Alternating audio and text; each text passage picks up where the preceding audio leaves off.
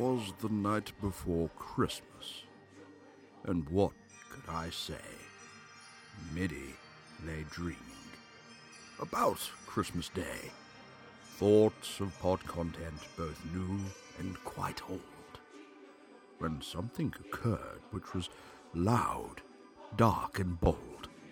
An almighty crash which made fear for the telly. Middy arose sharply because it was 4K.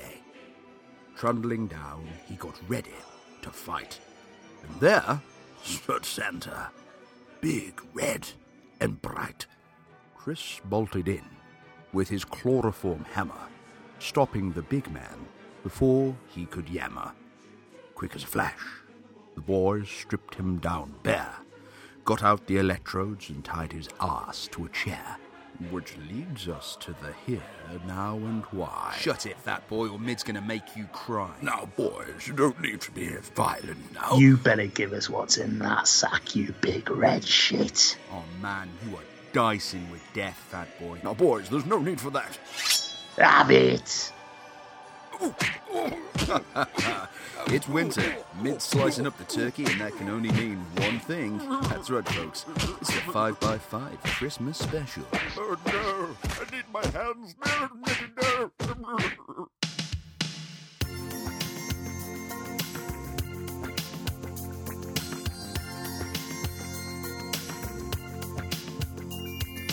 Think of your fellow man, lend him a helping hand, put a little love in your heart. You see it's getting late, oh please don't hesitate, put a little love in your heart, and the world will be a better place, and the world will be a better place for you. And me, you just wait. You see, another day goes by, and still the children. Hey guys, welcome to 5x5. It's Mid here. How you doing? Chris made me do the introduction this time. I don't know why. It's my gift to you. It's my Christmas gift. So as always, me, Mid, hello, and Chris. Hello. Hello. Yeah, this wasn't actually a planned podcast. We thought we'd drop a Christmas one on you. Oh, Very yeah. short. Where we'll be discussing some of our favourite Christmas films. It's going to be a short but sweet one, but hopefully there'll be some stuff that you'll find interesting. So, we'll get into it. We'll start talking about Christmas movies. Where do you want to start, man? Dropping that festive bomb right on your ass. How's it going? Well, I reckon we're talking about Christmas films because obviously if people have been listening to these in order sequentially, they would have heard bells at the end of the last episode. And that, of course, led us straight to the beginning of our very festive episode. I reckon Die Hard. That's the first one off the list because some idiots online keep going, it's not a Christmas film. I've actually argued this point recently on my blog because there seems to be like a number of confused fuckers out there who don't believe that Die Hard is a Christmas film. Mr. How Mid, the hell is it not a Christmas film? lay on the slap in the face, the knuckle supper science, boy. It's set on fucking Christmas Eve. There's a Christmas party in it. Christmas in Hollis is playing on the radio. It's pretty Christmassy. There are Christmas jokes throughout the film. Yeah. Ho, ho, ho, I have a machine gun. He's on his way to see his wife to reconcile over the holidays, so to bring the family together for Christmas. Let's just think now for a second. Christmas isn't like it's not featured throughout the film, like a little bit. It's in it everywhere. There's big references to it being set at Christmas. It's the fact that he straps it's Christmas Eve, and he straps a fucking piece to his back with Christmas paper, Christmas tape at the end. I'm And the fact he kills a guy, and the joke is, ho, ho, ho, now I have a machine gun. Sorry, it's a Christmas film. Anybody who doesn't think it's a Christmas film, check yourself before mid-wrecks yourself. I just don't get it. I don't get it. People don't really have much of an argument. They're just adamant in saying it's not a Christmas film. Well, it was originally released, in fairness, it was released in the summer. Their argument goes, well, it wasn't released at Christmas, so it's not a Christmas film. It was an action film released in summer. The most Christmassy film, well, one of the most Christmassy films of all time, Miracle on 34th Street, was also released the same month that Die Hard was released. Not the same year. We're talking about the original 1947 version, but it was released in July. See, how more Christmassy can you get than A Miracle on 34th Street? that, again, is Mid laying down the freshest science in your face. I've gone gangster for this episode. It's just a stupid argument because it is. There's numerous points that can disprove it. So, yeah. That's like turning around and saying Wrath of Khan isn't a Star Trek film or a science fiction film. It's technically a U-boat film.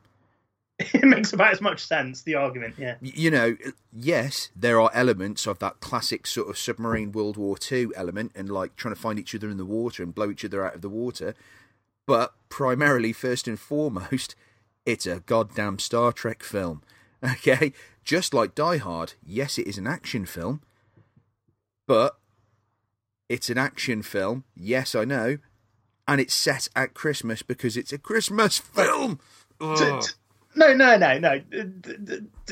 play devil's advocate with these confused fuckers, let's call it an alternate Christmas film. It's still a Christmas film. It's still a Christmas film. It's not your standard Christmas film. Do you know what I want to watch? Let's face it, the best ones never are. No, they aren't. and I agree. And mate, do you know what I wanted to do when I want to watch Die Hard? When I actually want to watch the most? Christmas, weirdly enough. Yeah, me too. I've been like that for quite a while now, for quite a few years. And strangely as well, Die Hard 2 is another one I like watching. But they're both set at Christmas. Weird that, isn't it? Oh, man. Do you reckon Die Hard 2 may be, I don't know, Christmas films? It's stupid. I don't get the argument. No one argues that Home Alone isn't a Christmas film. No one argues that Gremlins isn't a Christmas film. Home Alone is about a little kid who loves torturing people. Yeah, that's Stockholm Syndrome, man. That's not even Stockholm Syndrome. That's like, that's how serial killers are made. They're all applauding him and we're making the future bloody Dexter. Have you heard the online theory going around that Kevin McAllister is actually Jigsaw? It makes sense. It makes sense. Okay, right. Well, before we go on to that little chestnut, straight up, ho, ho, ho, ho, ho, your 3 favourite scenes in Die Hard. 3 favourite scenes in Die Hard? Just off the top of your head. Off the top of my head, bloody hell. I know, I like to spring these things on you. Yeah. Well, obviously, ho, ho, ho, now I have a machine gun. Good call. I even got the quote wrong there. It's now I have a machine gun, ho, ho, ho. Sorry. That's only because I got it wrong before, because I said ho, ho, ho before. It's you lead with ho, ho, ho. Yeah, that, because it's funny. Because, you know, we've just been introducing McClane. We've learned pretty quickly that he's a sardonic son of a bitch. Yeah. And he's also pretty cold-blooded as well. Not only does he kill a guy, but he leaves like a written message to mock the others. I like That's that. when you know you've got a special kind of Christmas film on your hands, I think. It is. Yeah, got one of your choices. Well, okay, well, that's one of yours, so I'll go for one of mine. One of my favourite moments in it is when he uses the phone on the emergency services phone, and she goes, "Excuse me, sir, this phone is for emergency purposes only." He goes, "No fucking shit, lady. What do you think I'm doing? Trying to order a pizza?" I think that's genius. And it's like, right, that's it, we're going to send somebody over. Yes, send the police, arrest me, bring them down, and they're just not listening to him. Yeah, that's one of my favourite scenes. The way he's freaking out. I think you can say what you like about Bruce Willis, and he sounds like he's a bit of a cock, to be honest with you. But I will say he's brilliant at giving those one-liners.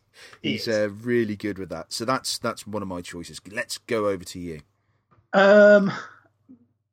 Probably I have to say his methods in gaining the attention of the police. Chucking a dude out of the window. Just chuck a dude out the window, you know. Yeah, that's one way of getting somebody's attention. Merry Christmas, mate. That works for me. Okay. I've always been partial to the firefight where Hans is messing with him, so he's pretending to be somebody else.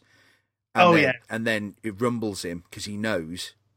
And when he's looking at the names on the board, and he goes Clay, and he's like, oh, okay.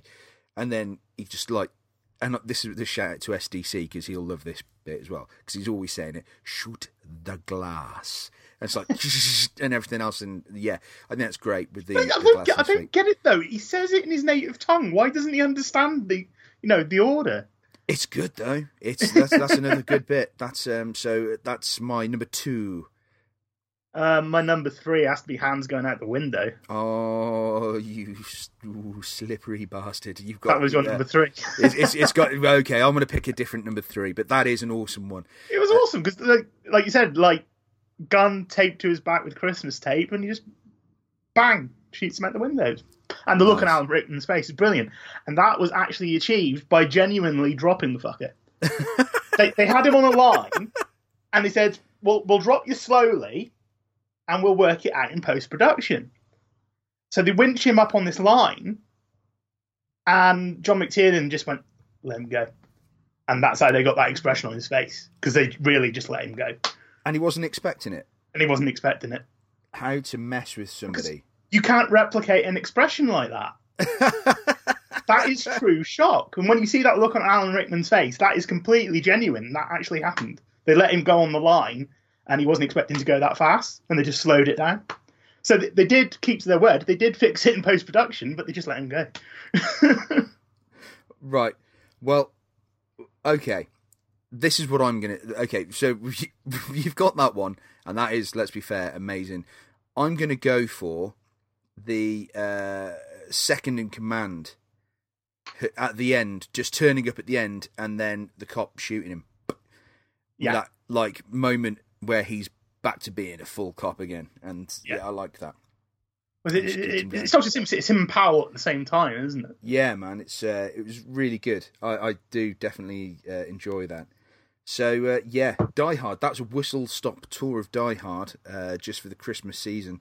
I'm sure at some point in the future we will be doing it. Maybe next year we'll do a proper full-on review of it. But yeah, I think it definitely requires a full pod. I reckon you can talk quite lengthily. Oh yeah, definitely. Next Christmas, maybe. Maybe next Christmas, like you say. That's a good idea. So, what was the another idea for a Christmas film you had?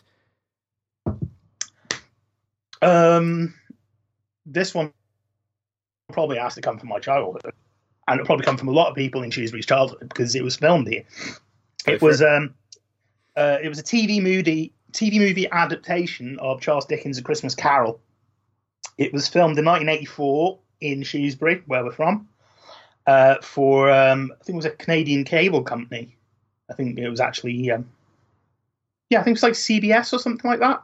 It was like a TV movie. They were all the cable companies in America do. They do like TV specials and TV movies around Christmas time, and they did Christmas Carol, and they filmed it in this country, and it just so happened to be filmed in our own in my hometown. And I have a lot of memories of that film because I was actually present during part of its filming.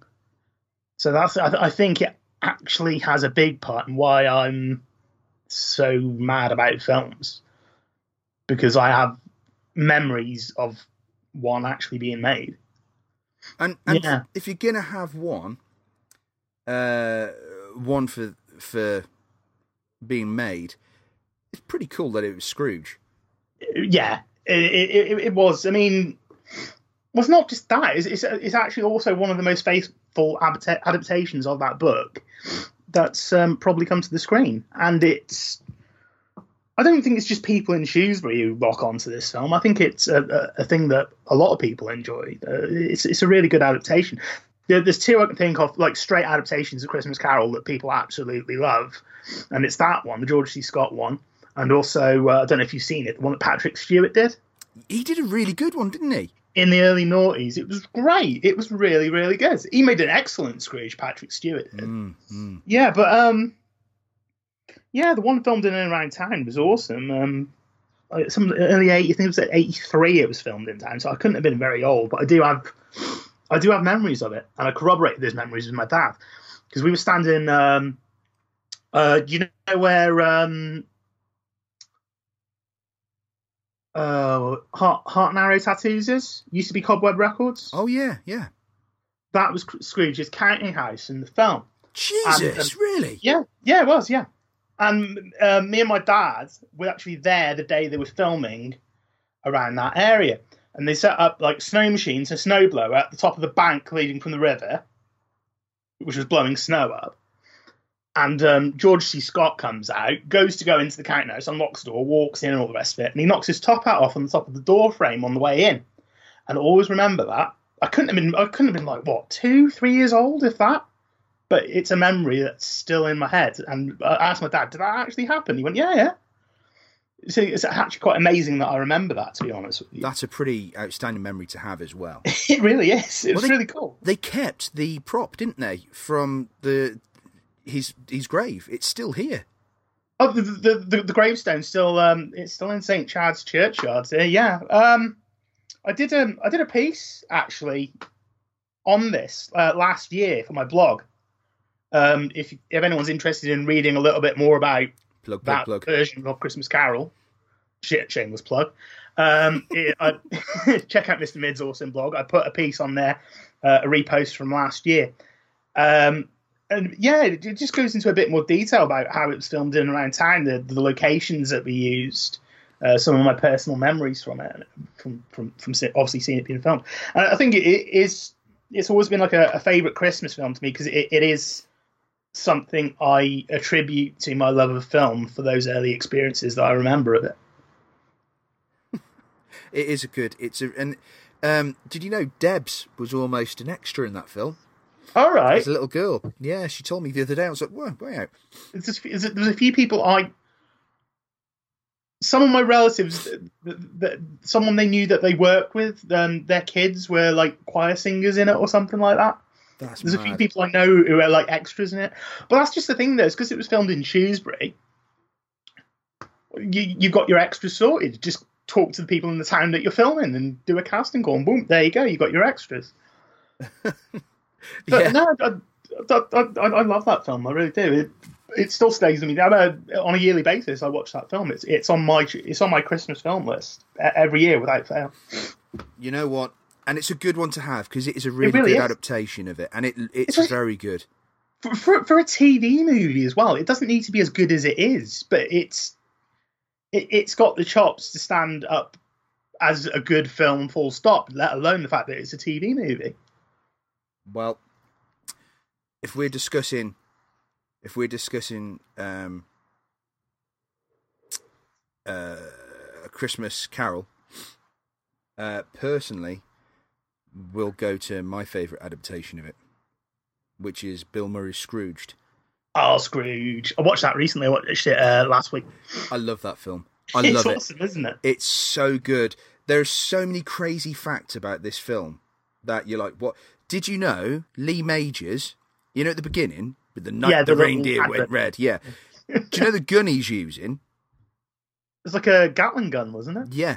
It's the same one that Jesse Ventura uses in Predator. It's the actual same one they used in Predator. Obviously, it's a stock gun that the studio brought in. And it's from Predator. The two films aren't that far apart, are they? No, they're only not. a few years between them. Yeah. So Lee Majors is using the gun from Predator, which I thought was kind of cool. That is pretty. I didn't know this. The director, Dick Donner, Yeah. hated working with Bill Murray. They didn't get on. See, you hear a number of things about Bill Murray not getting on with people that he works with, and I find it really hard to believe, but I suppose in a way kind of easy to believe, if that makes sense. Yeah. He's a person who I think embellishes a lot of the work that he's given.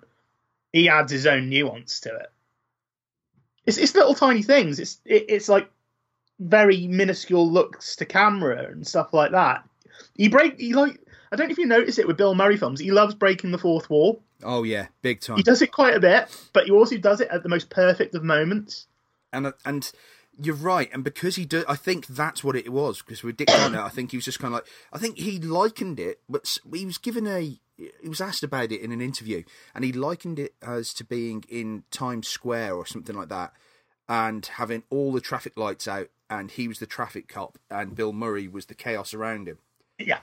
And I think that's pretty indicative of the kind of acting style, because of the amount of improv he throws in, which is gold. Well, the thing is, though, I think it's just Bill Murray as a person. I mean, it's well known that his nickname is the Murricane. The Murricane. Whether you're working with him or you know him as a friend, if you're in his vicinity, you're just getting dragged along for the ride.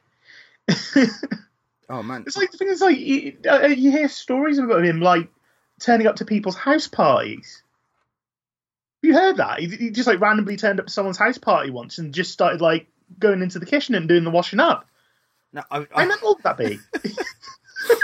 I think I would certainly. I've been to some pretty wild house parties, and I think there'd be a moment if I just turned to see. I mean, God, if any like some of the ones that we've been to in our time, just imagine just turning around and seeing Bill Murray and just going to the guys the next day. Was Bill Murray at that party? And you just never know. And you know what it is? It's almost like he's building a legend about himself. I don't even know if this one's true, but I love it, and it seems like the kind of thing that Bill Murray would say. I heard it. It was put on BuzzFeed or something like that. It was a story about Bill Murray, and there's this woman, and she said she was out on a date with someone, and they were in a restaurant, and they were having their meal. All of a sudden, she sees a hand come behind her, pick up a fry off her plate, eat it, and she turns around. It's only Bill Murray. And the only thing he says to her is, "They'll never believe you." He's wait. There's another one of these where he's allegedly gone up to people, put his hands over their eyes, and they're like, "Oh, who's that?" And then they turn around and they're like, "Bill Murray," and he's like, "No one will ever believe you," and he walks off. So I think it's an ongoing thing he likes to do. I think he just likes fucking with people. He likes to see the way that people react, and he's just one of these people. He's like I think by the sound of it, on film and off, he's kind of like a force of nature. He does whatever the fuck he wants, and it works. Yeah. You don't hear many people saying that, who in the right mind as a film fan would say they don't like Bill Murray. No, I would be very, very wary of a person who said they didn't like Bill Murray. Even if you didn't like him as an actor or a person, you can't. There's going to be at least one film he's done that you'll love. Oh God, mate! There's got to be a handful. I think people. There'd be very few people who wouldn't like at least 4 or 5 Bill Murray films. Well, one of my absolute favourite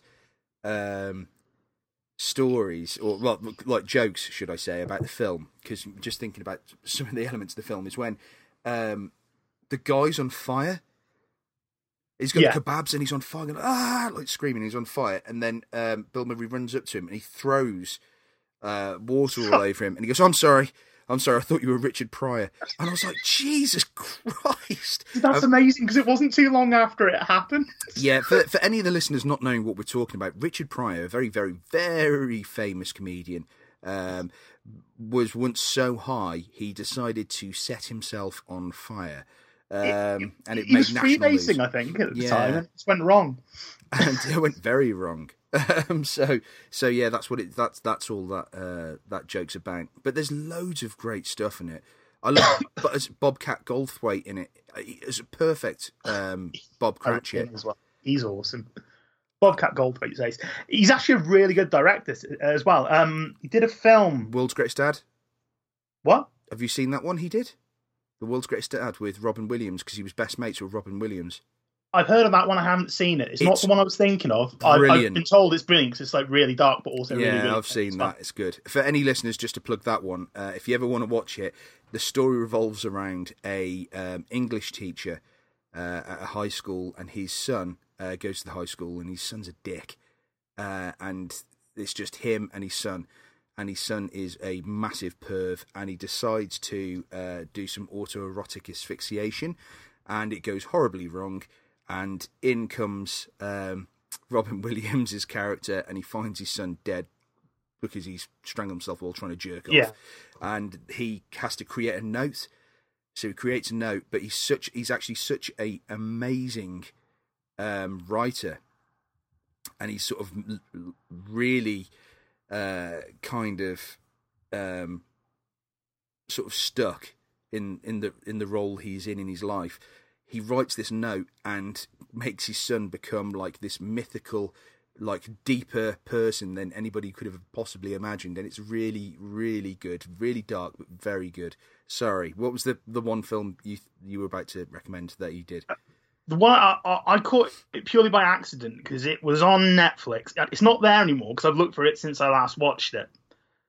But I was just randomly flicking through Netflix one day, and I found this film. It said directed by Bobcat Goldthwait, and I just thought, okay, I've got to give it a go. It's called God Bless America, and it's basically the story of this guy. He's like an office worker, but he's like completely embittered with the world.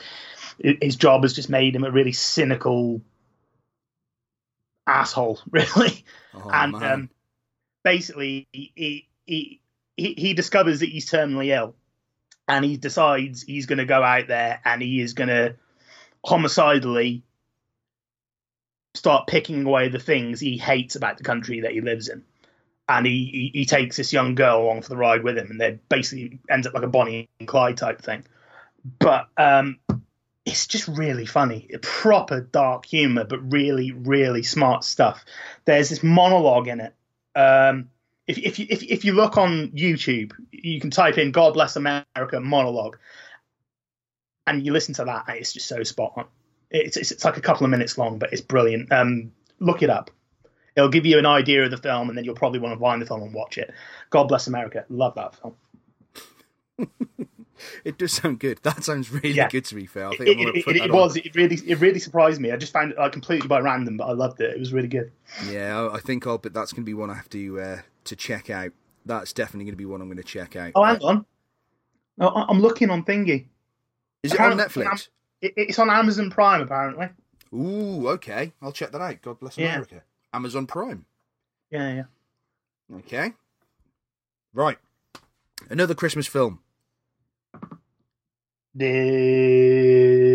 know we're going through these at lightning speed, listeners, but this is an improv Christmas special, and these are all films I'm sure we will revisit and really go into a bit more of the nuanced depths of them at a later date. But right now, we're just going through a bunch of them to get you some treats to maybe check out while you're waiting for Christmas Day to come.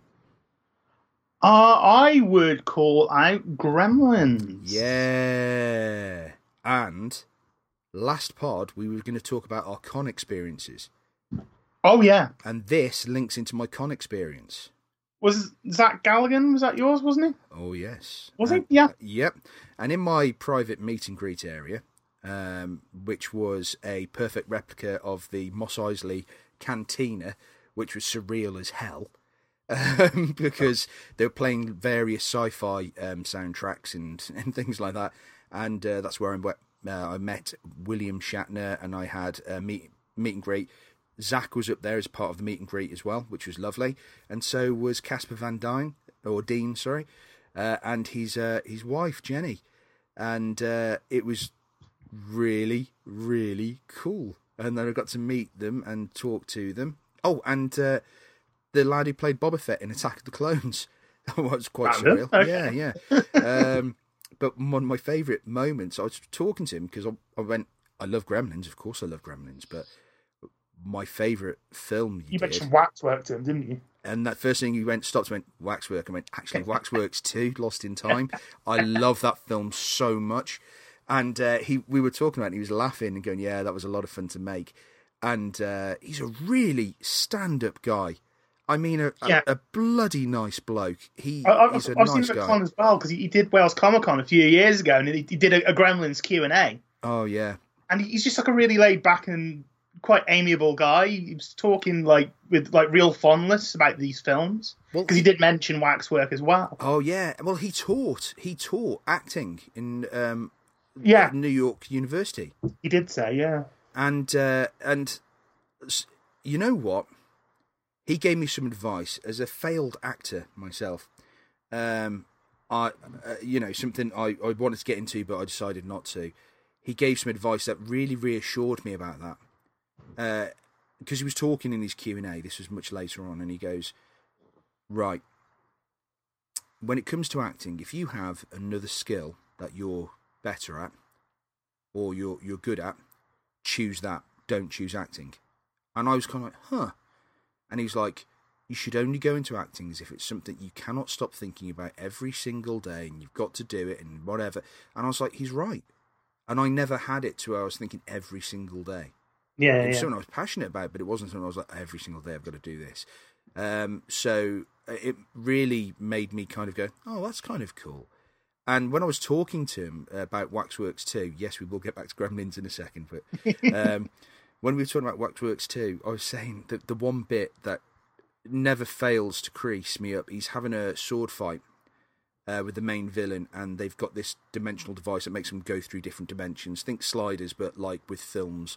So different films and stuff, but they're not the actual films because they couldn't afford the licenses. And they go through Dawn of the Dead, essentially.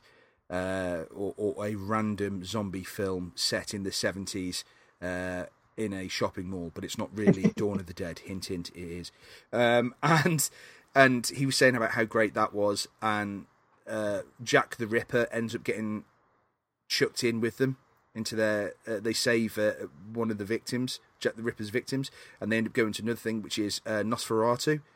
Yeah. And I always remember him falling backwards, Zach Galligan, and he's got this zombie's hand in his one hand, and he falls backwards while he's sword fighting, and this woman in the bed looks at him in shock, like, you know, this 1930s, 1920s woman looks at him, and he just looks at her really quietly, because it's all silent, so it's all like picture cards saying what they're saying. Yeah. And he just looks at her, really, just without missing a beat, perfect comic timing on his part. He gets the zombie hand, which grabs his top hat, and he lifts the top hat up as in, evening, and then puts it back and carries on fighting, right? And like, they go off. Now, meanwhile, Jack the Ripper's left in this Nosferatu, like, silent film, and he turns around going, oh, God, what's that? And he looks over, and Nosferatu's there, and it turns around, looks at him, and starts going towards him, and he goes into a corner, freaked out, Jack the Ripper does, and it just says, bloody hell, on the thing. That breaks me. Every time I see it, and cause it's my kind of sense of humour, and they end up going through a Godzilla film. And Zach Gallagher goes, I love doing that, but they tried to Asian makeup on me. So they were messing with my eyes and things like that. Oh, God. And he goes, God, and he was saying at the time, he was going, guys, do you not think this is a bit, should we not be doing this? I was just like, wow. And he's like, yeah, it was so inappropriate. And I was just telling him. He was such a laid-back, cool guy. I got some selfies with him. And then he started talking about Gremlins and the Q&A. And it's cool because he talks about him and Corey Feldman going over to Steven Spielberg's offices, which were on the set, and nicking off with all the computer games, all the arcade machines. So it got to the point, whenever they had a break, they would go over there. So they ended up moving all these arcade machines to the set so they could play them there. It's just stuff like that, and he's just a nice guy. But yes, Gremlins is a fantastic, fantastic film, and it's held up extremely well, considering that is over 30 years old. I only watched it like 2 days ago. I watched it again. Oh, good choice. Again, it's one of those films every single year, without fail. I will watch Gremlins just before Christmas. Again, it's one of those things you'd lump in as like an alternative Christmas film or whatever. Still a Christmas film. Still a Christmas film. I suppose that you'd call it an alternate Christmas film because just how dark it is, really. Well, it was supposed to be a lot darker. It was supposed to be a lot darker than it was, but they killed the dog. The little Mogwais killed the dog in the original script, and the mum got beheaded. So when Billy walks into the house, her head was supposed to roll down the stairs. Gizmo was supposed to be the villain in the original film, wasn't it? You know what stopped that from happening? Spielberg, he took one look at Gizmo and went, "You're not doing that." They went, "What? He's too adorable. He's too cute. That's a hero character." Yeah. What you do is you right make... decision. Yeah, it was. I wouldn't have liked it if Gizmo ended up being the bad guy. I think it was the wrong idea.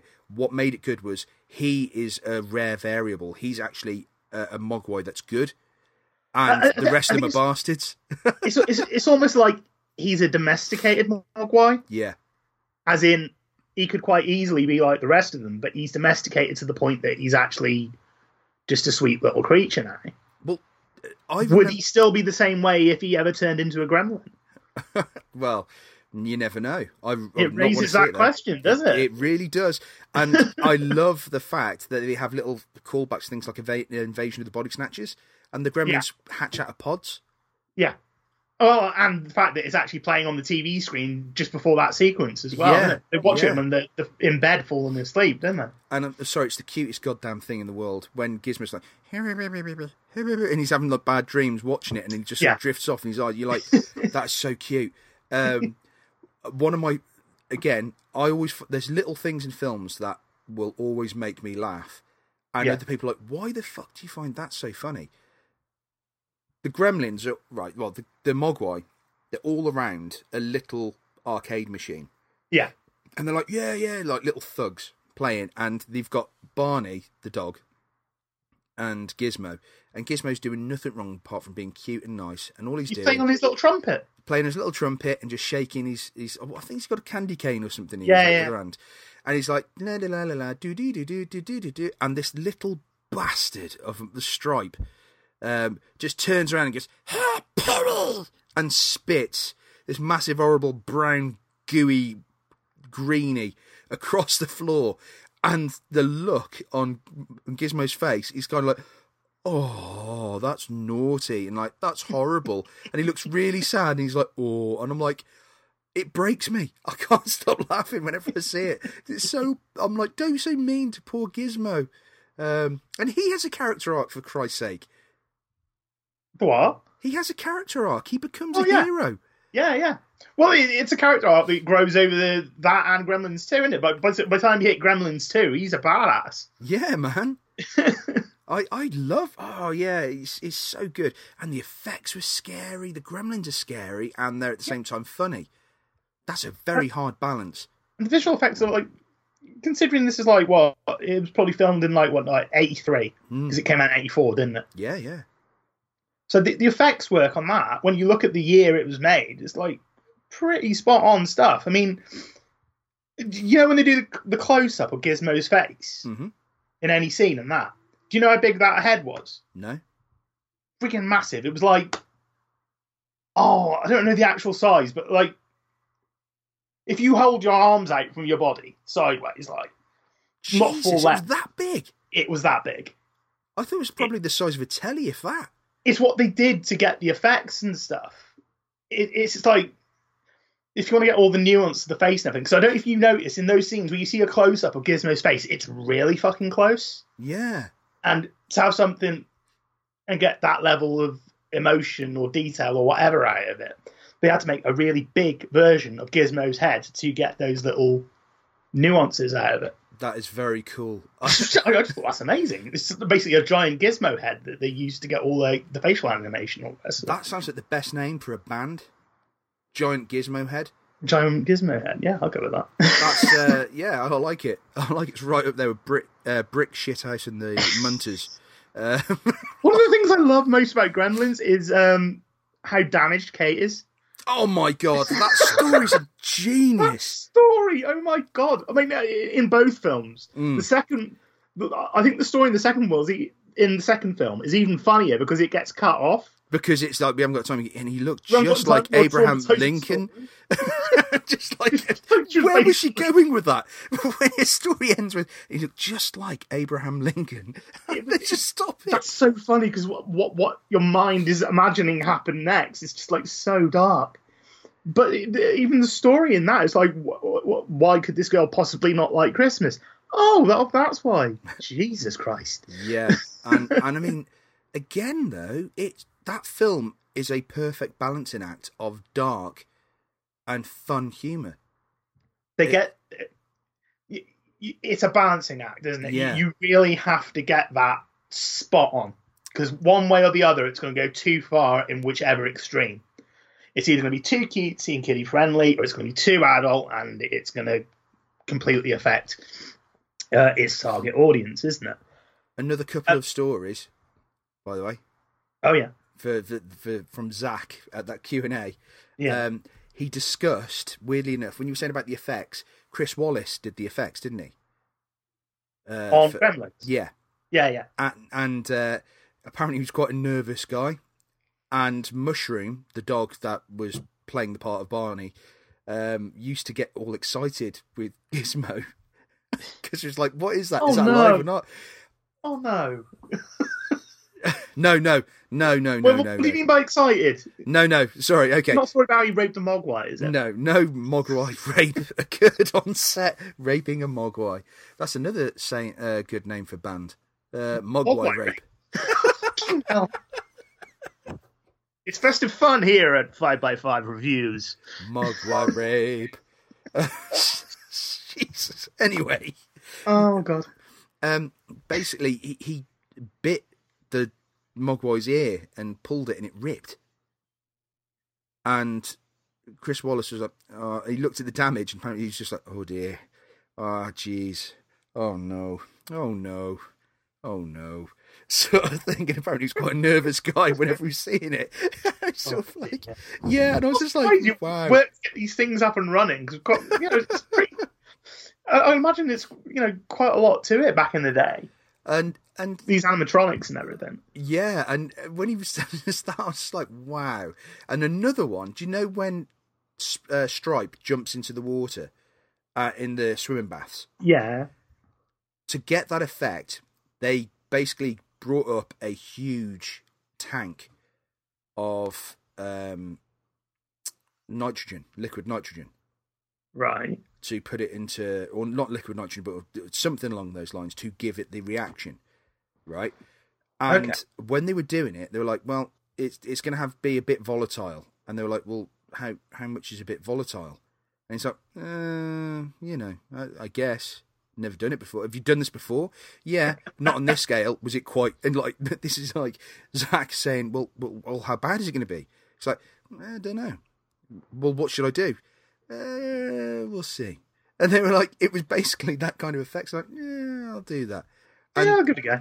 those kind of like lunatics, like Tropical Thunder, like the guy who blows stuff up, the Danny McBride character. This guy's just kind of like, we'll see, sort of thing. And apparently it was so volatile that it was starting to create an earthquake-type reaction in the swimming pool.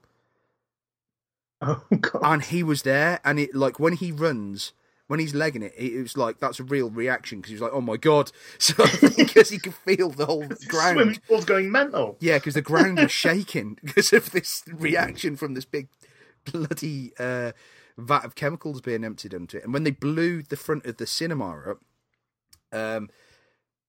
the director, he's going, well, okay, you and Kate, you and Phoebe will be there, and we'll cut to the cinema and we'll blow it up.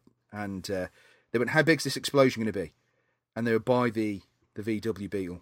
And the guy goes, I don't know, pretty big, I don't know. And he was like, right, okay, so you and Phoebe are going to be here. And he pulled them around the other side of the car, so they used the car as a shield.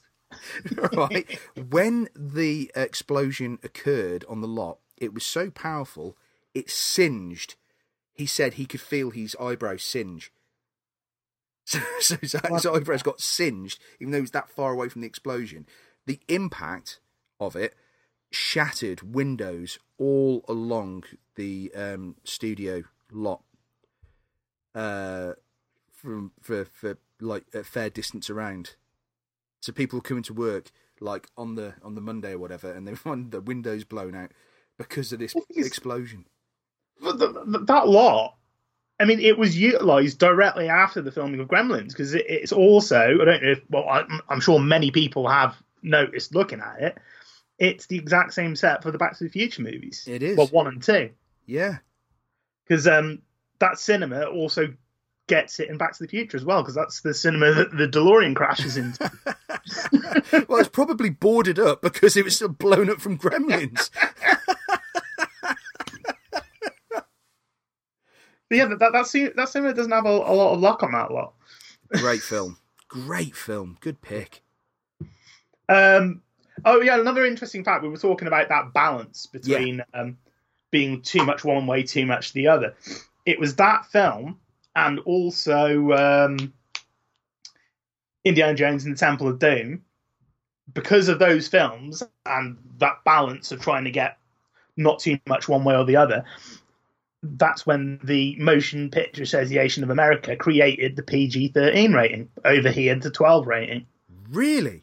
Yeah, because they felt that the movies were, both those films were too violent to be a PG, but they weren't violent enough to be an R or a 15 in this country. That's mad. That's where the PG-13 rating came. I don't think we actually got it in this country at that time. I think it was a good few years later. Yeah, we got it like I want to say 89 time. Do you know what I think it was? I think it was around about the time Batman came out. Tim Burton's Batman. Which is 88. I seem to think that was one of the films. Yeah. It was like in between being a 15 or a 12, and I think that's when when it came out, I believe it was actually a 15, but I think that was the film that spurred them to bring in the 12 rating. I'm right. This is the mad thing, because a 12 rating is, back then, if it went to video afterwards, because there was no 12 rating, this is crazy, but because there was no 12 rating at the time on videos, they hadn't sorted it out yet, it would mean any 12 rated film would instantly turn to a 15. Yeah. That's just it, because 12 doesn't even exist anymore, does it? It's gone again. It's obsolete. No, it does. I haven't seen any 12 rated films in ages. Really? Thor: The Dark World, Guardians Was of the that 12, Galaxy, was it? Ant-Man, yep, the Wolverine, X-Men First Class, the Spider-Man 3, Captain America, films? yeah, Thor, I suppose I don't Iron really Man look 2. at this anymore, to be honest with you, I guess. Hulk, that was as well, All right. yeah, Batman Begins, Man of Steel, See, the thing is, though, as well, Transformers. does that certificate really hold any credence anymore? Because, I mean, you live in a completely different time. Yeah. Yeah, I know what you mean. And the only reason I'm reeling these films out is because I'm literally looking at them right now on my shelf. All right. So that's why I was suddenly like, oh yeah, for definite. It's because I'm literally looking at the moment, just I'm seeing them. They're all on my shelf, and I'm like, shit, man. There's actually quite a lot of 12s. I only thought I'd see one or two, but yeah, they're there. They're 12s. But now what they are, they're 12A. But they don't call them 12A on video because I think it's the same issue. But the other way around now. They don't have 12A for DVD releases or whatever. Yeah. So they just go to 12s. But in a cinema, if 12A means a kid can go and watch it as long as they've got the accompanied by an adult. Yeah. Crazy. It's an advisory rating in cinema, isn't it? This sounds like a really shit version of the speech in Pulp Fiction. It's illegal to buy it. It's illegal to smoke it, and if you're a proprietor of a hash bar, so but just like crap and with not as much charisma.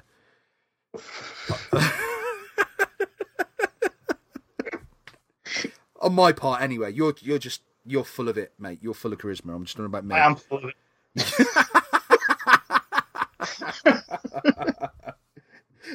So yeah, that's mad. That's a nice little bit of history as well. Yeah, yeah. We're just dropping knowledge, son.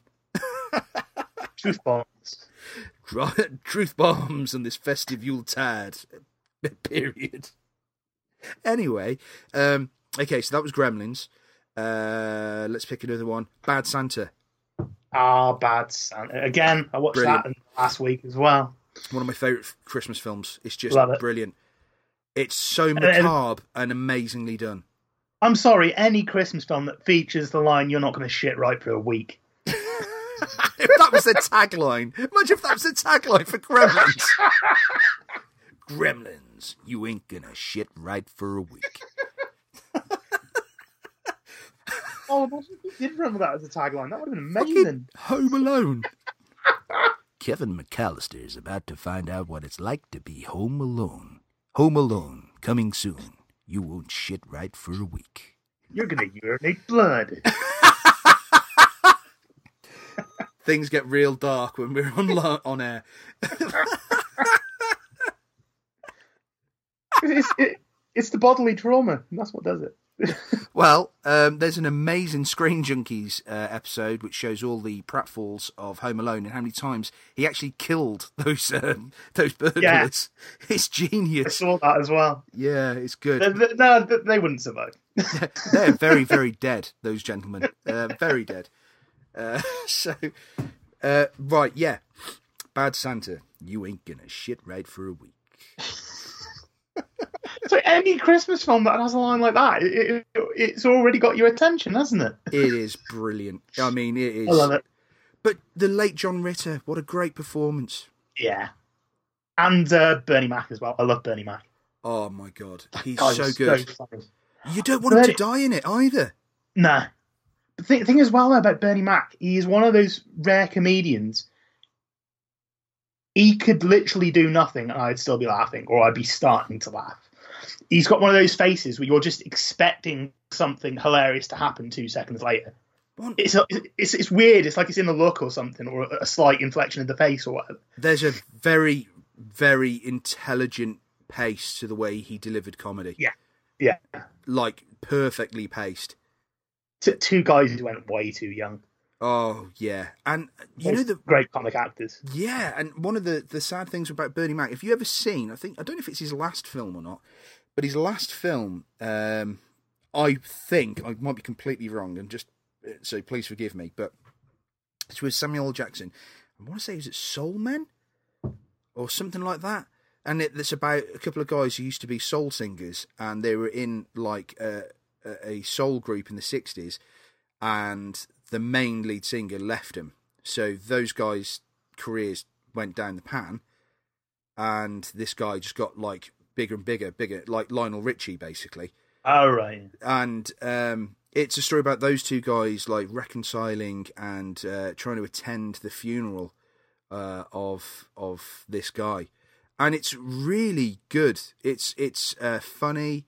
It's really well done. And I don't think Bernie Mac got the credit he was due. I think if he'd have done one or two more films, it sounds really stupid to say this, and I don't mean, again, to demean, because even though he was very, very famous in America, but I mean internationally now, I'm talking about. He was on the brink of being huge, really big internationally. Almost like on like a Will Ferrell level. Yeah. He was known and respected in his own country, and people in other countries obviously may have been aware of him, but he hadn't quite got to that level of worldwide recognition. Yeah. And I think you're right. He was just on the brink of it, and unfortunately, he died tragically early. Yeah, and I think, it was really sad. And was it pneumonia? I think it was pneumonia or something like that. Yeah. I think yeah. And that's really sad. But the guy was fun. He steals the scene. In Transformers, the first Transformers film.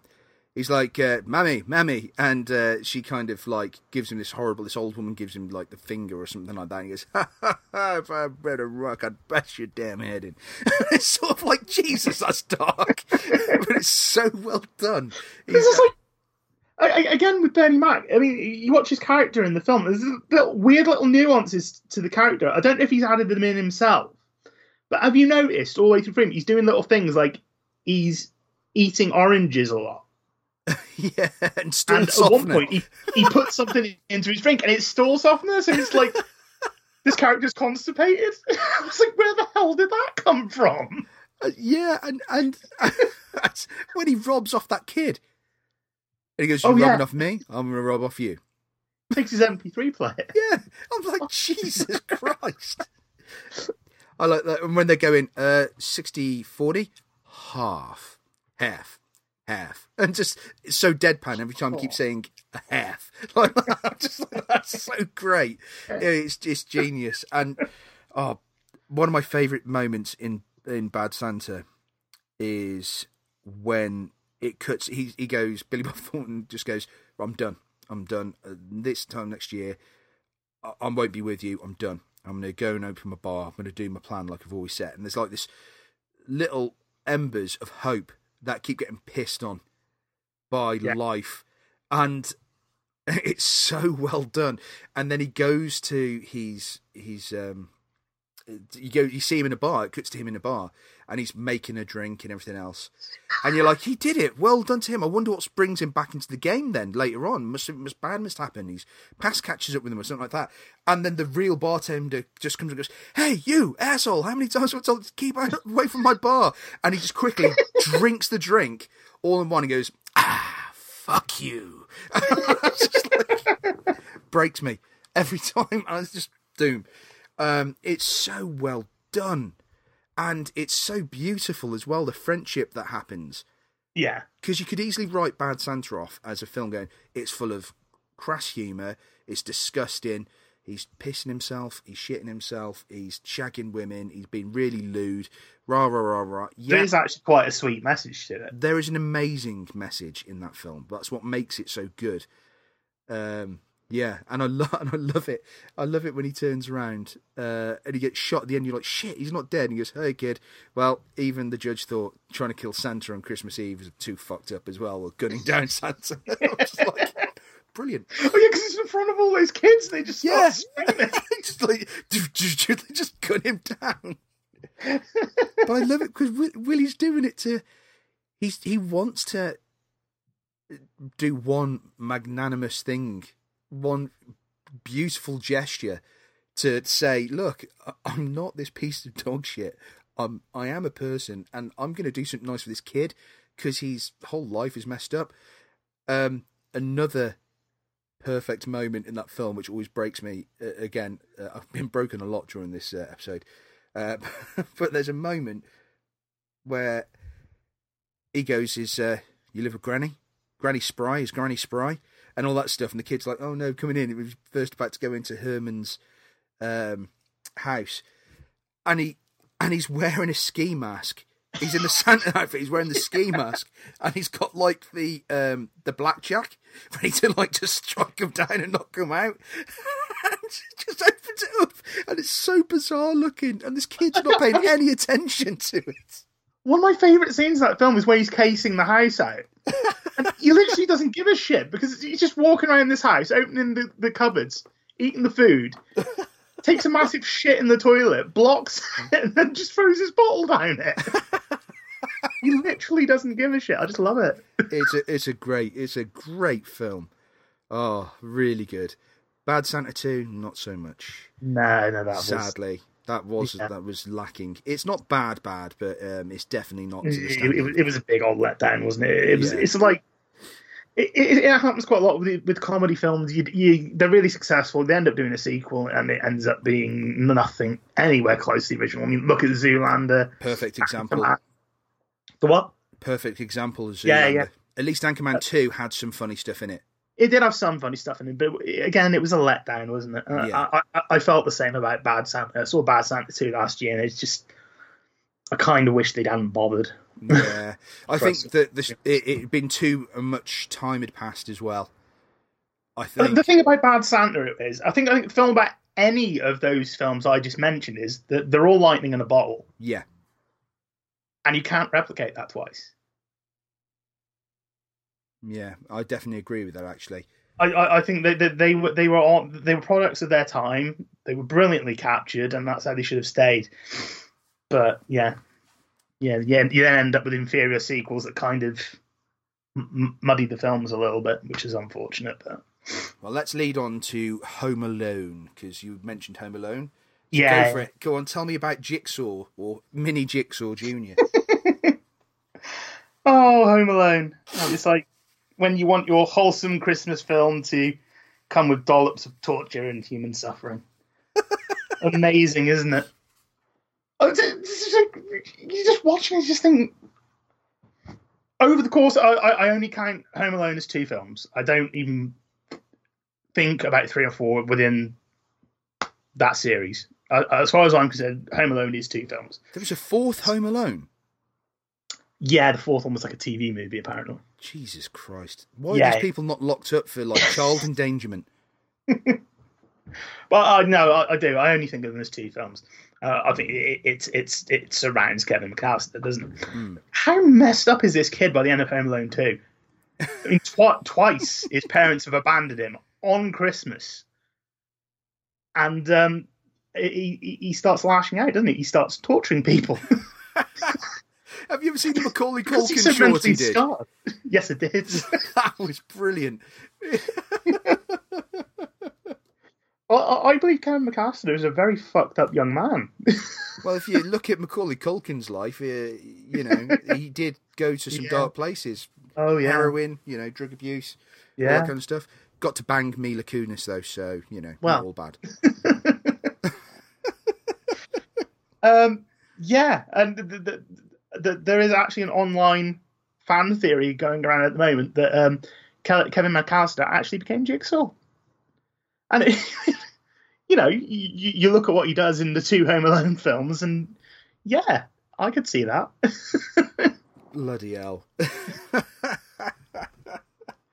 But again, Home Alone's great. It's another one of those films that it gets the balance perfect. And I think that's in no small part down to who it was written by. It's John Hughes. Yeah, oh yeah, definitely. You know, the guy was an outstanding writer, and yeah, it skirts the line of being sort of quite broad humour, but also quite clever humour at the same time. Yeah, they did well with that. It's violent, but the violence is very slapstick, very comic book. So it makes it more palatable, doesn't it? But you know, you still watch it now and you'll still laugh your head off at it because it's just great. It's just brilliantly written. And a lovely cameo by John Candy. Oh yeah, no, yeah. There's what's his name again? I can't remember. The polka guy. Fucking polka guy. Yeah, that's him. Polka guy. Polka guy. Yeah, that's a good film. That is, you know, I remember seeing it at the cinema. Yeah. I saw both of them at the cinema. Yeah, I remember it vividly. Good But God. yeah, no, it's great. I mean, it's one of those films. It's an ensemble film, isn't it? I mean, it's the sum of its parts. You mean you look at that cast alongside writing from John Hughes, direction from Chris Columbus. Again, it's as I said in the last time, it's lightning in a bottle. The one time it does actually work twice, because I'll actually go online as saying I actually think Home Alone 2 is a stronger film. Ooh. It's one of those sequels I actually think is better than the first film. Very close. Macaulay Culkin's acting's definitely better in the second one. It is, yeah. He's more in a groove, I think, by the time he does the second one. But no, if you watch the 2 side by side, I actually think Home Alone 2 is the stronger film. Well, it does have Tim Curry in. It does. Any film with Tim Curry is immediately improved anyway. So yeah, so that's an instant thumbs up. It's Tim Curry versus John Candy. Place your bets now. Yeah.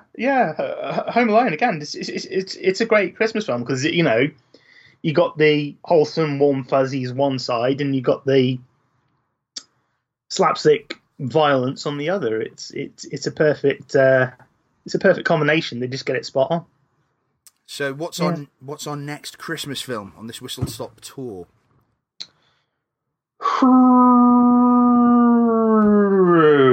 I'll go with them. I'll actually go with the recent one. Ooh. I will go with Krampus. Krampus. I've not seen that. You've not seen it? No. Really good. I personally think it's really good. It came out, I'd like to say 2 years ago. I think it was 2 years ago. Wait a minute, I'm double checking. It was 2015 it came out. Fantasy horror film. It isn't directed by him, but it feels very much like a Richard Donner film. It's got that feel to it. It feels a bit like it's kind of got like a it's got like a Gremlins feel to it. Really? Yeah, it has. It feels like it could have been one of those films that was released in a different era. It was released like in the mid '80s, but it's not. It's like it's 2015. But it basically takes the idea of is it German? Yes, it's a German folklore of the Krampus, who is supposed to be Santa Claus's dark shadow, his alter, his other. Ooh. Who instead of rewarding the good little girls and boys, punishes the naughty ones. That sounds actually pretty dark. Yeah, and then you translate that into a comedy horror, and you got Krampus, and it's great. It's really, really good. Again, really well written. Great cast. Adam Scott, Toni Collette. What's his name? Toni Collette's in it. Toni Collette's in it, yeah. David Kochno's in Anchorman. He played Champion in Anchorman. He's in it. Jesus. It's just got a really good cast. Yeah, it is a film. It kind of feels out of time. It feels like it could have been like one of those nostalgia flicks you remember from your childhood in the 1980s. It's got that similar sort of vein to it, and yeah, if you haven't seen it, mate, watch it now. Watch it this Christmas. It's really good. Yeah, okay. I think I will give that a whirl. I'll give that recommendation. I think it's up your alley. I think you'd like Krampus. That should be the tagline. It's up your alley. Krampus. Yeah, I'd go Krampus. I enjoy that. I mean, I saw it when it was released in the cinema 2 years ago, and since then I've been watching it on my annual Christmas list. Yeah, I really like it. Okay, I will give that a go then. I'll put that on because from tomorrow I have 2.5 weeks off. There you go. There'll be lots of things I'm watching. I've booked myself a Thai massage. That's right, a Thai massage. It's on Monday, so I'm looking forward to that because my neck is so friggin' stiff. So I can't wait for that.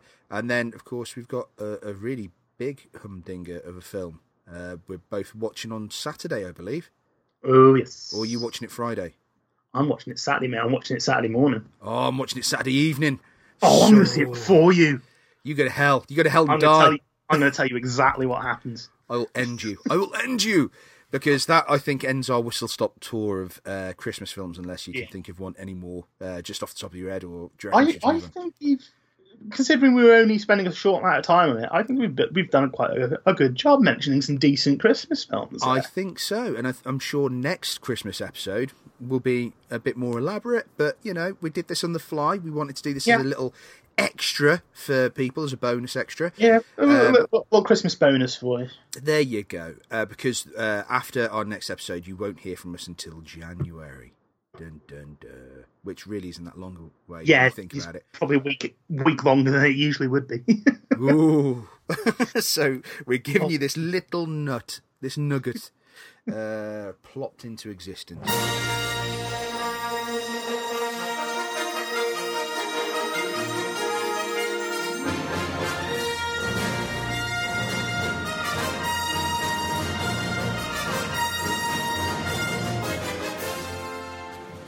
Of course, there is a major film coming out this weekend. And in fact, it's already out now. And, It is out now. And we'll be watching it on Saturday. The next pod will be all about it. Of course, I can only be talking about Star Wars Episode 8, The Last Jedi.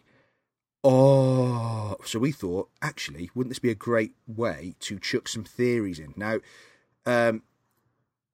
before we do our theories, we're going to talk about something that's happened on national UK TV, which, thank God, Mid texted me and went, dude, you got to just keep the bloody hell away from everything. Because I've gone media blackout. I've kept off Facebook, which is really strange for me. I've kept off Facebook, and I've been keeping off internet sites in general, because just on the off chance that it turns up, like, you know, with Marvel news, because I know that 20th Century Fox has been bought by Disney at the time of this, so it looks like that's going through.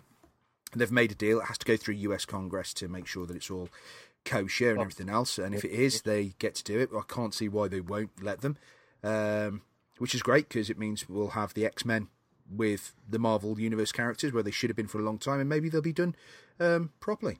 Whoop, controversial. So, like, the only person who gets an exempt is Patrick Stewart and Liev Schreiber as Sabretooth, and of course Hugh Jackman as Wolverine. But the rest of them can go to hell. And of course Ryan Reynolds as Deadpool. Oh God, yeah. Goes without saying. So anyway. That's been going on, but generally the websites that talk about that will go Star Wars Episode 8, and they'll probably ruin stuff, so I've been keeping away from all these things. Now, I get a text message yesterday morning, was it, Mid? It was, yeah, because I got the message from my wife. Oh, what happened, Mid? What happened? My wife's off on maternity leave at the moment, so she's at home a lot, looking after our daughter. And early morning, obviously, playing with Amelia. This morning's on in the background. And there's an interview with John Boyega, a live interview, obviously about the release of The Last Jedi. And Holly Willoughby, the presenter of this morning, basically drops a colossal spoiler for the film. I'm talking, apparently, I don't know what the spoiler is. My wife knows what it is. She told me what had happened and said, definitely do not go online anymore. She just dropped this massive spoiler live on air, and John Boyega's kind of, his reaction gives away the fact that this is genuine, apparently. I've seen a picture of the screen grab that your wife put on Facebook, because my wife saw it and went, look. And I went, it doesn't give any spoilers. Because no, just look, that's his reaction. Yeah. And I looked at it and went, Jesus, and his face, he's horrified. Yeah. The fact of the matter is, when that happens, there's no way you can get around it. Your de facto reaction is going to be, oh shit. And that's going to be in your face, no matter if you've even gone and just said, oh shit. It's going to be written on your face, because you can't hide something like that. Something that you're involved in, as you know, you're a custodian of keeping these secrets. It's deeply unfair as well. Yeah. It was a really dumb thing for her to have done. I don't know if at the time she really understood the gravity of what she had done. Apparently, she's become very aware of the gravity of what she's done. Has she said anything recently about it? Because I don't know. Like I said, mate, I've been. You daren't look to see about the story just in case they mention the spoiler. I've just heard through word of mouth that she's been made very aware of. She's probably had a new arsehole ripped. Oh God, yeah. I mean, and quite right too. I'm sorry. Who she's dealing with here? This is Walt Disney. She'd be very lucky if she doesn't get sued. This is what I mean. Yeah. And like I'm going to get a little bit serious now. The one thing that really, really pisses me off. Spoilers, yeah. If I choose to spoil something for myself, not a problem. I want to have the decision though, and I think that's what pisses me off. People should have the choice. They should be forewarned. I'm completely aware of the fact we do cover things on this podcast that people might not have seen, but we do warn people before that.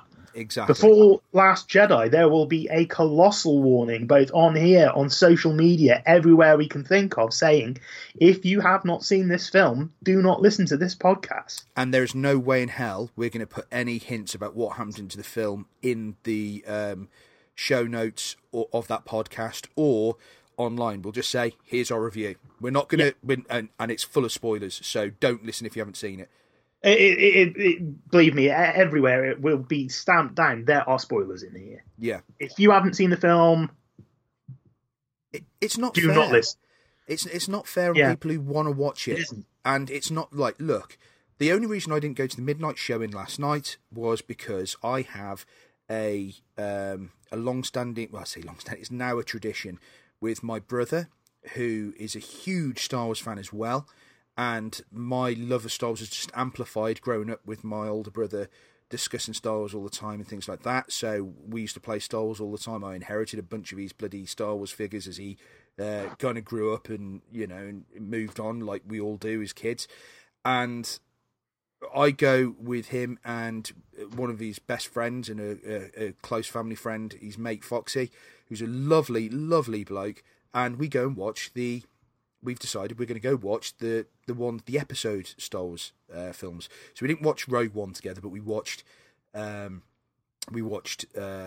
Force Awakens, and we loved it. And I sat there and I saw all three of us with tears in our eyes when a certain thing happened. And obviously, it goes without saying, massive spoiler in 3, 2, 1, when Han got killed in Force Awakens. And it's just one of those things. We're really looking forward to it, so we're going to watch it on Saturday evening. So I can't wait. I've got mates who've seen it, and all they've done is simply sent a text going, we're not going to ruin it because they know how much I love Star Wars, and they wouldn't do that because that would be a dick thing for them to do. And they've just gone, it was really good. Yeah. And that's all they've said. They've gone, it's really good. Rotten Tomatoes is gushing over it at the moment. I know that. Yeah. I've heard some bold statements coming out of reviews. I mean, I've heard reviews saying it is the strongest Star Wars film since The Empire Strikes Back. Jesus, that's a bold statement. Mind you, they say that every time a new one comes out now. So I take that with a massive grain of salt. Well, the thing is, though, last time I heard that said was for The Force Awakens, and up to that point, I'd kind of agree with that. I heard it said about Rogue One though as well. You see, Rogue One, I wouldn't. It's not lamped in with the episodic ones, though, is it? I mean, No. You could say it about Rogue One. I wouldn't necessarily agree with that. I think Rogue One is a deeply average film until about halfway through, and then it gets fucking brilliant, and then I'm like, that's amazing. But when it was said about The Force Awakens, I actually agreed with that. I did think it was. I mean, I don't rate the prequels at all, to be perfectly honest. No, like I've said in the Doc 2 pod, I convinced myself I liked them because it was Star Wars. There are elements in those though that are good, like Ewan McGregor, like the Anakin and Obi-Wan fight in the last film. That was brilliantly done. Yeah. There were moments that are fantastic, and then they just get bogged down with a lot of crap and nonsense. I think the main problem with the Star Wars prequels is people open their mouths. It's the writing. It's embarrassing. And the fact they all look like they're in cutscenes for Wing Commander. Yeah. Yes. There's nothing there. They're just like, right, Ewan, just imagine there's a three-headed fucking dinosaur in front of you. What? It's the advent of really over-the-top use of green screen and all these people that haven't worked in these environments before, so it looks really fucking unnatural. They've been told to imagine these things, and they haven't been in this situation before, and I actually do think it does show on screen. Oh, big time. The awkwardness of the performances. Yeah, and I think that's why they made the right choice with this new trilogy, to take a step back and go, okay, there will still be digital elements, but we are going to do as much of this on camera as we can. And I think that was a very, very wise choice. Yeah. Because it grounds it. It gives people something to react to when they're actually on screen doing their job. Not having to like just make it up on the spot because someone's walking around with a fucking tennis ball on the stick telling you it's a Rasta frog or whatever. Fucking hell. You know? That's another great name for a band, by the way, Rasta Frog. So, like, just cranking them out tonight, Mid. You're cranking them out. Yeah, I do think, I think people should always get the choice whether something gets spoilt for them or not. And I really don't think, right, Holly Willoughby obviously it's a massive mistake on her part, and she's obviously gone, shit, what have I done? There needs to be a very, because this is happening more and more with news reporters and stuff. Yeah. Recently with Thor Ragnarok, there was a moment. In Australia, wasn't it? In Australia, and the guy, one of the show interviewers, just flat out says in front of the cast this massive spoiler, and the cast are like, "What are you doing?" Like, I think Mark Ruffalo actually turns around and goes, "Oh, come on, man!" Like, it gets, and like you can see, they're both actually pissed off. They're like, the fact of the matter is, with Star Wars and with the Marvel films, these are films that the people who work on them have become very, very invested in. They care just as much as the fans do. And they're also legally obligated with non-disclosure agreements. Like, they get told, you will say bugger all about this film. That will lead to anybody finding out anything. Otherwise, you will get sued, or this and that and the other. So they have been keeping on to these secrets for 2, sometimes even 3 years. Yeah. And then some moron just spouts it out. The worst thing was the film hadn't actually been released. At the point of yesterday's recording, it was only released at midnight. It was ridiculous. It was like, what? 12, 13, 14 hours from release. Everyone had played ball up to this point, and that close to release, someone drops a major spoiler. And I feel really badly because John Boyega is obviously, you quite rightly said, he's going to be stuck with this shitstorm. He's like, what the hell do I do? Yeah. Because, but that's it. That's going to always hang around his neck now, isn't it? I was involved in that interview when that happened. Yeah. And it's not fair. It really isn't fair. And I know I'm sounding like a whiny fanboy, and I am, and I don't care. It just, you shouldn't do that, because there are people that are emotionally invested in these characters in these films. If you're turning around and you're telling people what happens in it, you're an idiot. And I know you can make mistakes, but I think there should be some sort of recompense that happens to Holly Willoughby. I personally believe that she should have something, not like she needs to be publicly flogged or anything stupid like that. Shame. Yeah, shame. No, what they should do, I personally think that they should turn around, because the only way she'd have seen it would have been invited to the press tour. Lifelong ban from Disney press tours, which, let's be fair, right now will be so many different films. It'll be all the Marvel films as well. All Marvel, all the things. So if the kids go, oh great, we could have gone to see Frozen 2. Not happening.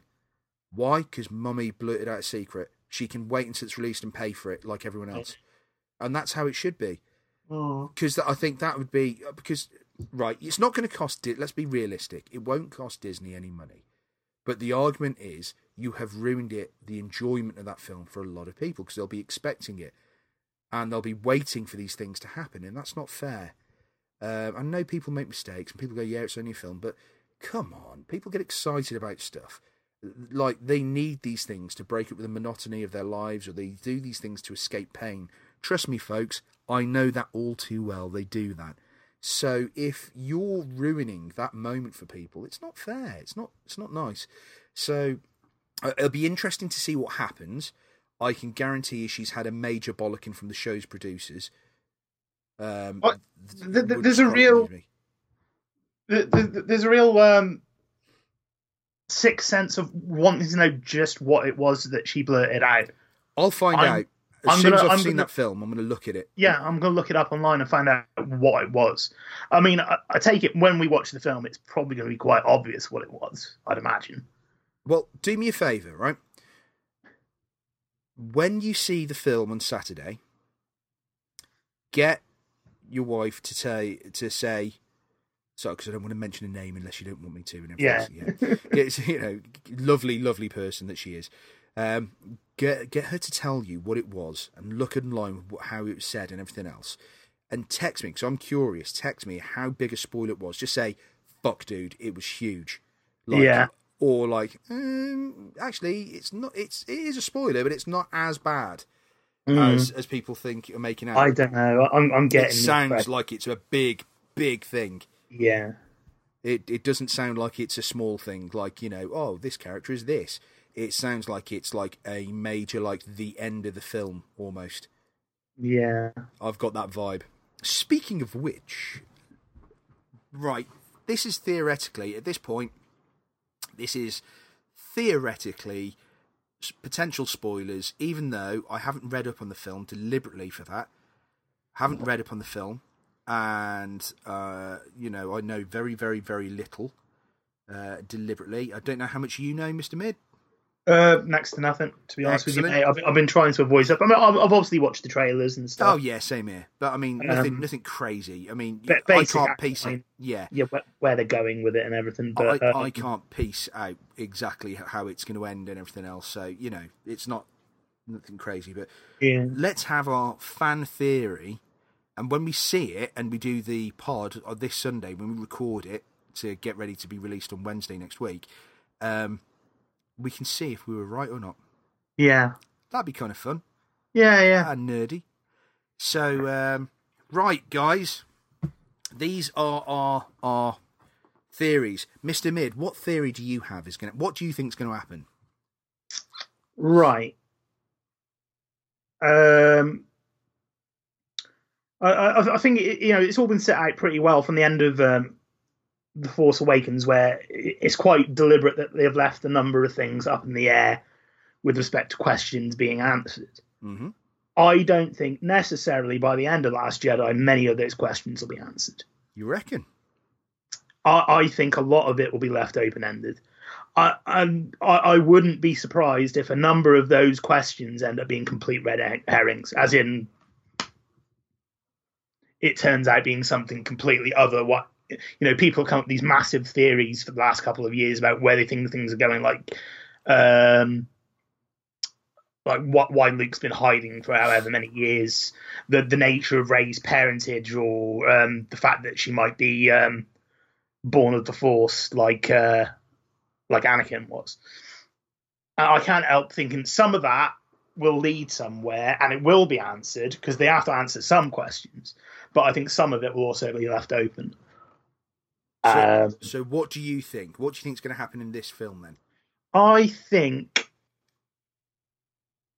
Rey is going to be taught by Luke, but I think it's going to be a thing like he's not automatically going to do it, because I'm getting the impression he's gone to the other side of the galaxy to hide on this island planet for some really awful reason. I take it he doesn't really want to have anything to do with the Force anymore. Because he's, the way he looks at that lightsaber, it's not like I'm glad to see this thing in front of me. He looks kind of haunted when he sees it. I'm getting the impression the last thing he wants is some stranger turning up at this place and bringing his past to him. Because I get the impression we're going to get some kind of backstory as to why Luke is on this planet. What brought him there? What happened in his past between him and Ben Solo? Because I think that's the connection. I think something happened between him and Ben Solo.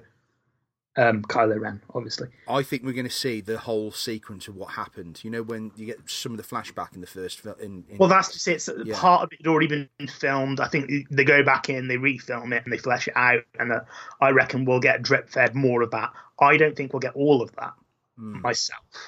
But I think we will get some answers, and some stuff will be left up in the air.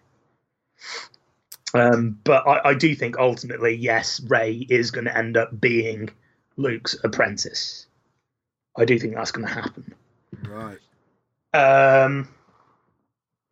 with respect to the New Order side of things, are you what vibe are you getting from Snoke?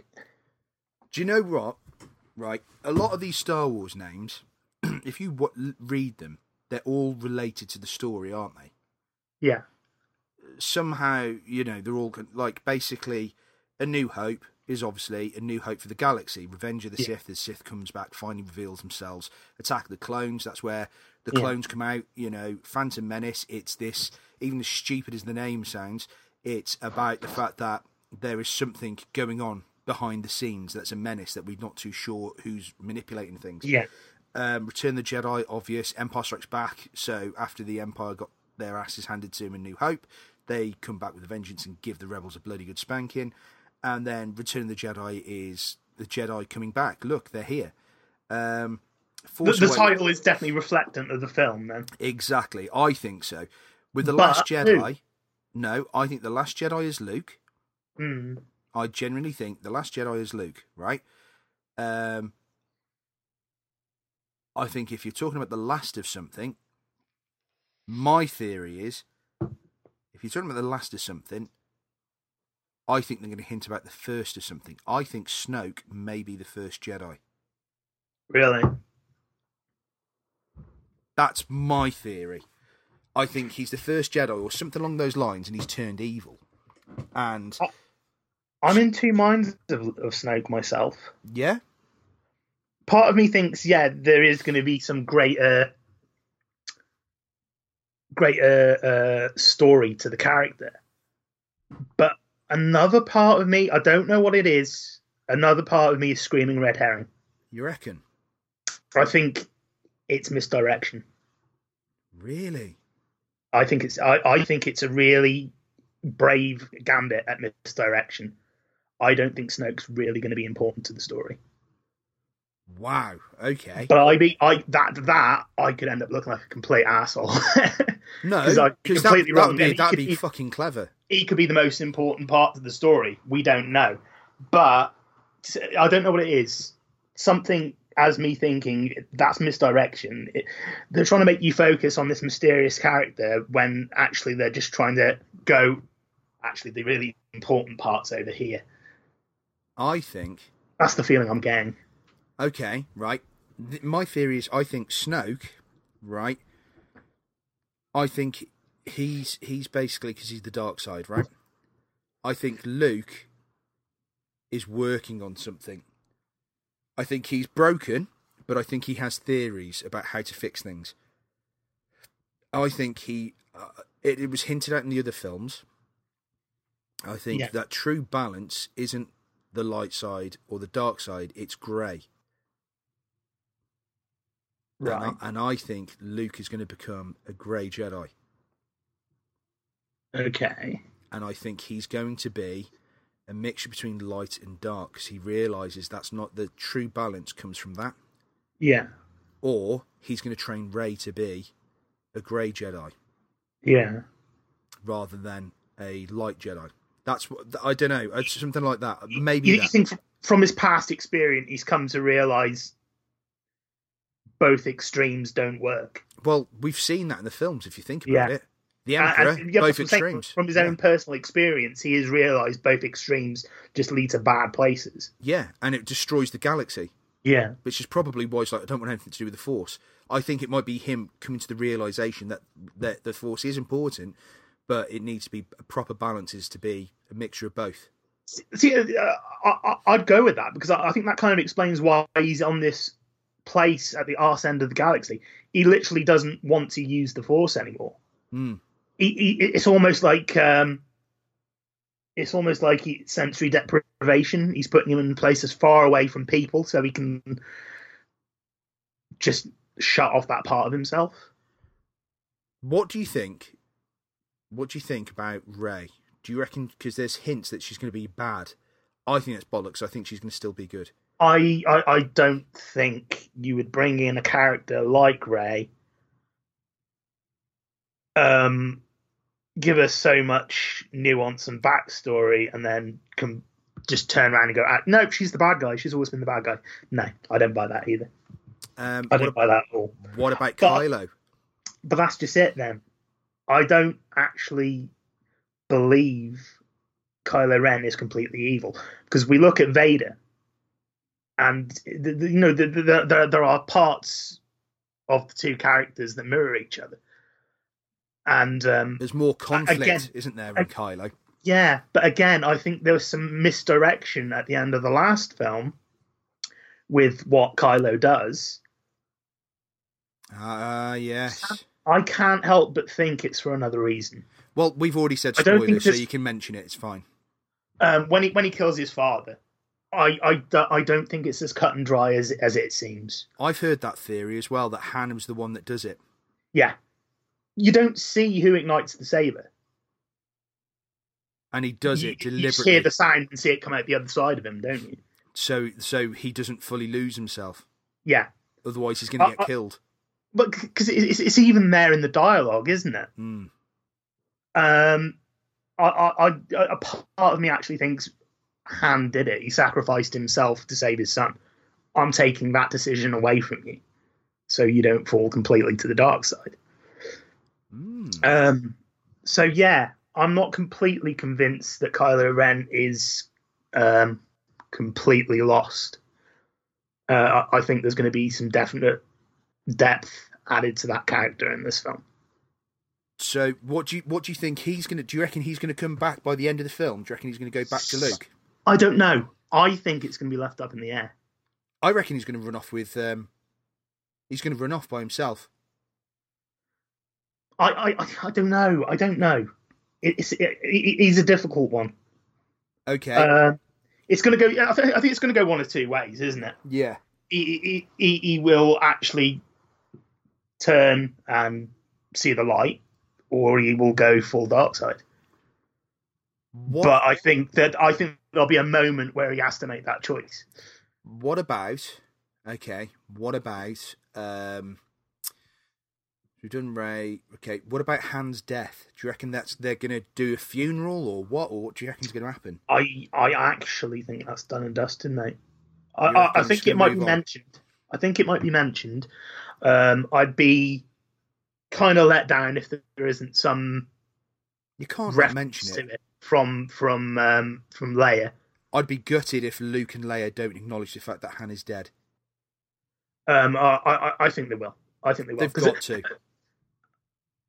they definitely got to do something with Luke, because he never got to reunite with a big part of his past. Yeah. You know, from Return of the Jedi in this run of the story, which is apparently canon now, he disappears after Return of the Jedi, so he hasn't seen any of these people in 30 plus years, and he never got the chance to see Han Solo again. And I think they'd be very remiss not to touch upon that. I'm very much hoping for a scene where that's addressed. It'd be interesting. What do you think? Now, this is the big question. What do you think they're going to do with Leia? Again, I don't know if they're going to kill her. It would be very on the nose. It would be too on the nose, I think. I don't think she's going to die. What are they going to do? What do you reckon? So, apparently, I think they're probably going to have given themselves the breathing room to write that. yeah, I don't think it's going to be addressed in this film, but they're going to have to write it into the next one. when she died, apparently, like her brother, Carrie Fisher's brother, said, "Oh yeah, no, they're going to bring it back with CGI or something in the next film." So, you know, and then I can't see that. And then Disney went, "No, that's not happening." So it's like, well, what the hell? And they've already said, "Oh, not going to kill." Like, you know, there was a rumor they were saying they're not going to kill her off. Then there's a rumor saying she'll be written out. How do you write somebody like major character like Leia without addressing the fact that she's not coming back? That's just it. I don't know how. I literally, I have thought about no this idea. quite a lot. I've thought about this quite a lot in the last few months, and I cannot think how they'll do it. But also, I don't think they're going to do it in this film. You reckon it'll be the next film? I think it's too on the nose. I think it's way too on the nose, and it's way too soon. I think it'd feel a little bit Disrespectful. Yeah, to do with this film. definitely. I think the way that Disney handle their franchises now, they're very respectful of their fans. Yeah. Particularly with Star Wars and with Marvel. They've been very, very respectful of the fans' wishes. And I think with respect to the death of Carrie Fisher, it would be far too on the nose to address that in this film. Yeah, I agree. I definitely agree with that. So I personally don't think she's going to die. Okay. What? I don't know where they're going to go with that, but I don't think. What do you I think it would be far too on the nose to do it this film. What do you think they're going to do with Finn?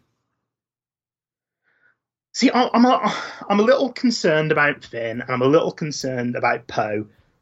That their two characters are going to end up being sidelined. You reckon? There's a lot going on, and I don't know. I'm just hoping the writing is, balanced enough to give them enough of the story as well. I mean, they're obviously covering, I think, going to be the Resistance side of things, isn't it? Yeah. So obviously Rey's completely focused on this Force story. So I think Finn is going to be very much on the Resistance, fighting in the Resistance side of things. And I think he's going to get his showdown with Captain Phasma. Well, it looks That's like that in been the trailer, doesn't it? That's been building up. I mean, there's going to be a Duke. Well, hopefully they won't get rid of her the way they did before. I think there's going to be a really cool throwdown. That would be cool.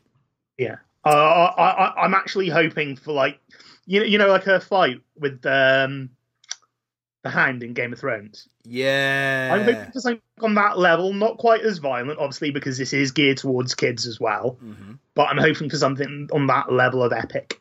Oh man, that would be the balls. Because Finn deserves his nemesis as well, and I think Phasma is going to be his nemesis. Yeah, it's built that way from the writing from Force Awakens, isn't it? So I'm going to feel very let down if there isn't a proper duke up with Captain Phasma. So there are theories then.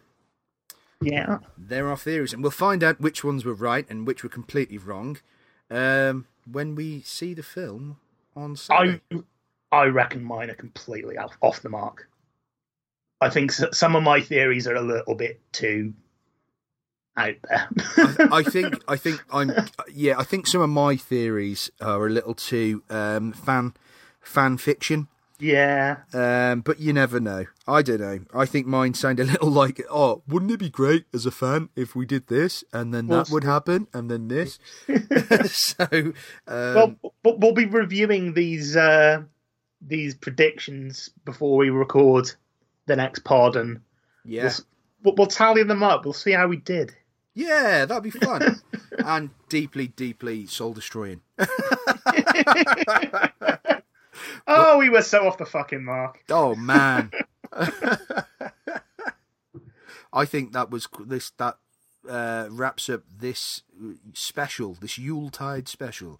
Next time, or within a few days of this pod, once this one's landed, we will be back with, obviously, The Last Jedi, and we will talk about our con experiences, I think, because then that would be a quite nice way of discussing it, because obviously we have a lot to talk about regarding the cons, so I don't know if we'll go straight into it, or we'll talk about the cons first. We don't know. We'll touch on them. I think we've got some pretty cool stories from both our con experiences. It'd be good to get them into the pods. Yeah, definitely. I'm really interested in hearing some of the regarding the one particular wrestler you met, Big Time. Oh yes, and I'm sure you will want to know a bit more about the Shatner. Oh god. So, and I think it'd be quite funny to put that on a Star Wars pod as well. So, join us in a couple of days' time when we'll be discussing the wonderful, hopefully, please be good, The Last Jedi film, and we'll also find out whether or not the Holly Willoughby thing we can go into that a bit more Oh, and find God, out yeah. what she actually spoiled. I'm going to be really interested to find out just what that spoiler was. A big warning, though, and we'll say it when we do that pod. That will be full of we will destroy and rip into that film and discuss it. So We're going to be covering everything. So, yeah, just be forewarned now, regular listeners. If you care, watch the film first. yeah, don't listen to the pod until we have well, not we, but you have seen the film. So Yeah. we'll discuss it next time. So until then, this is Mr. Mid saying, Bye-bye. and this is Mr. Chris saying, eat more cheese. It's a good source of calcium, and it keeps you regular. There's no science behind that, but, I think it's true. Have it.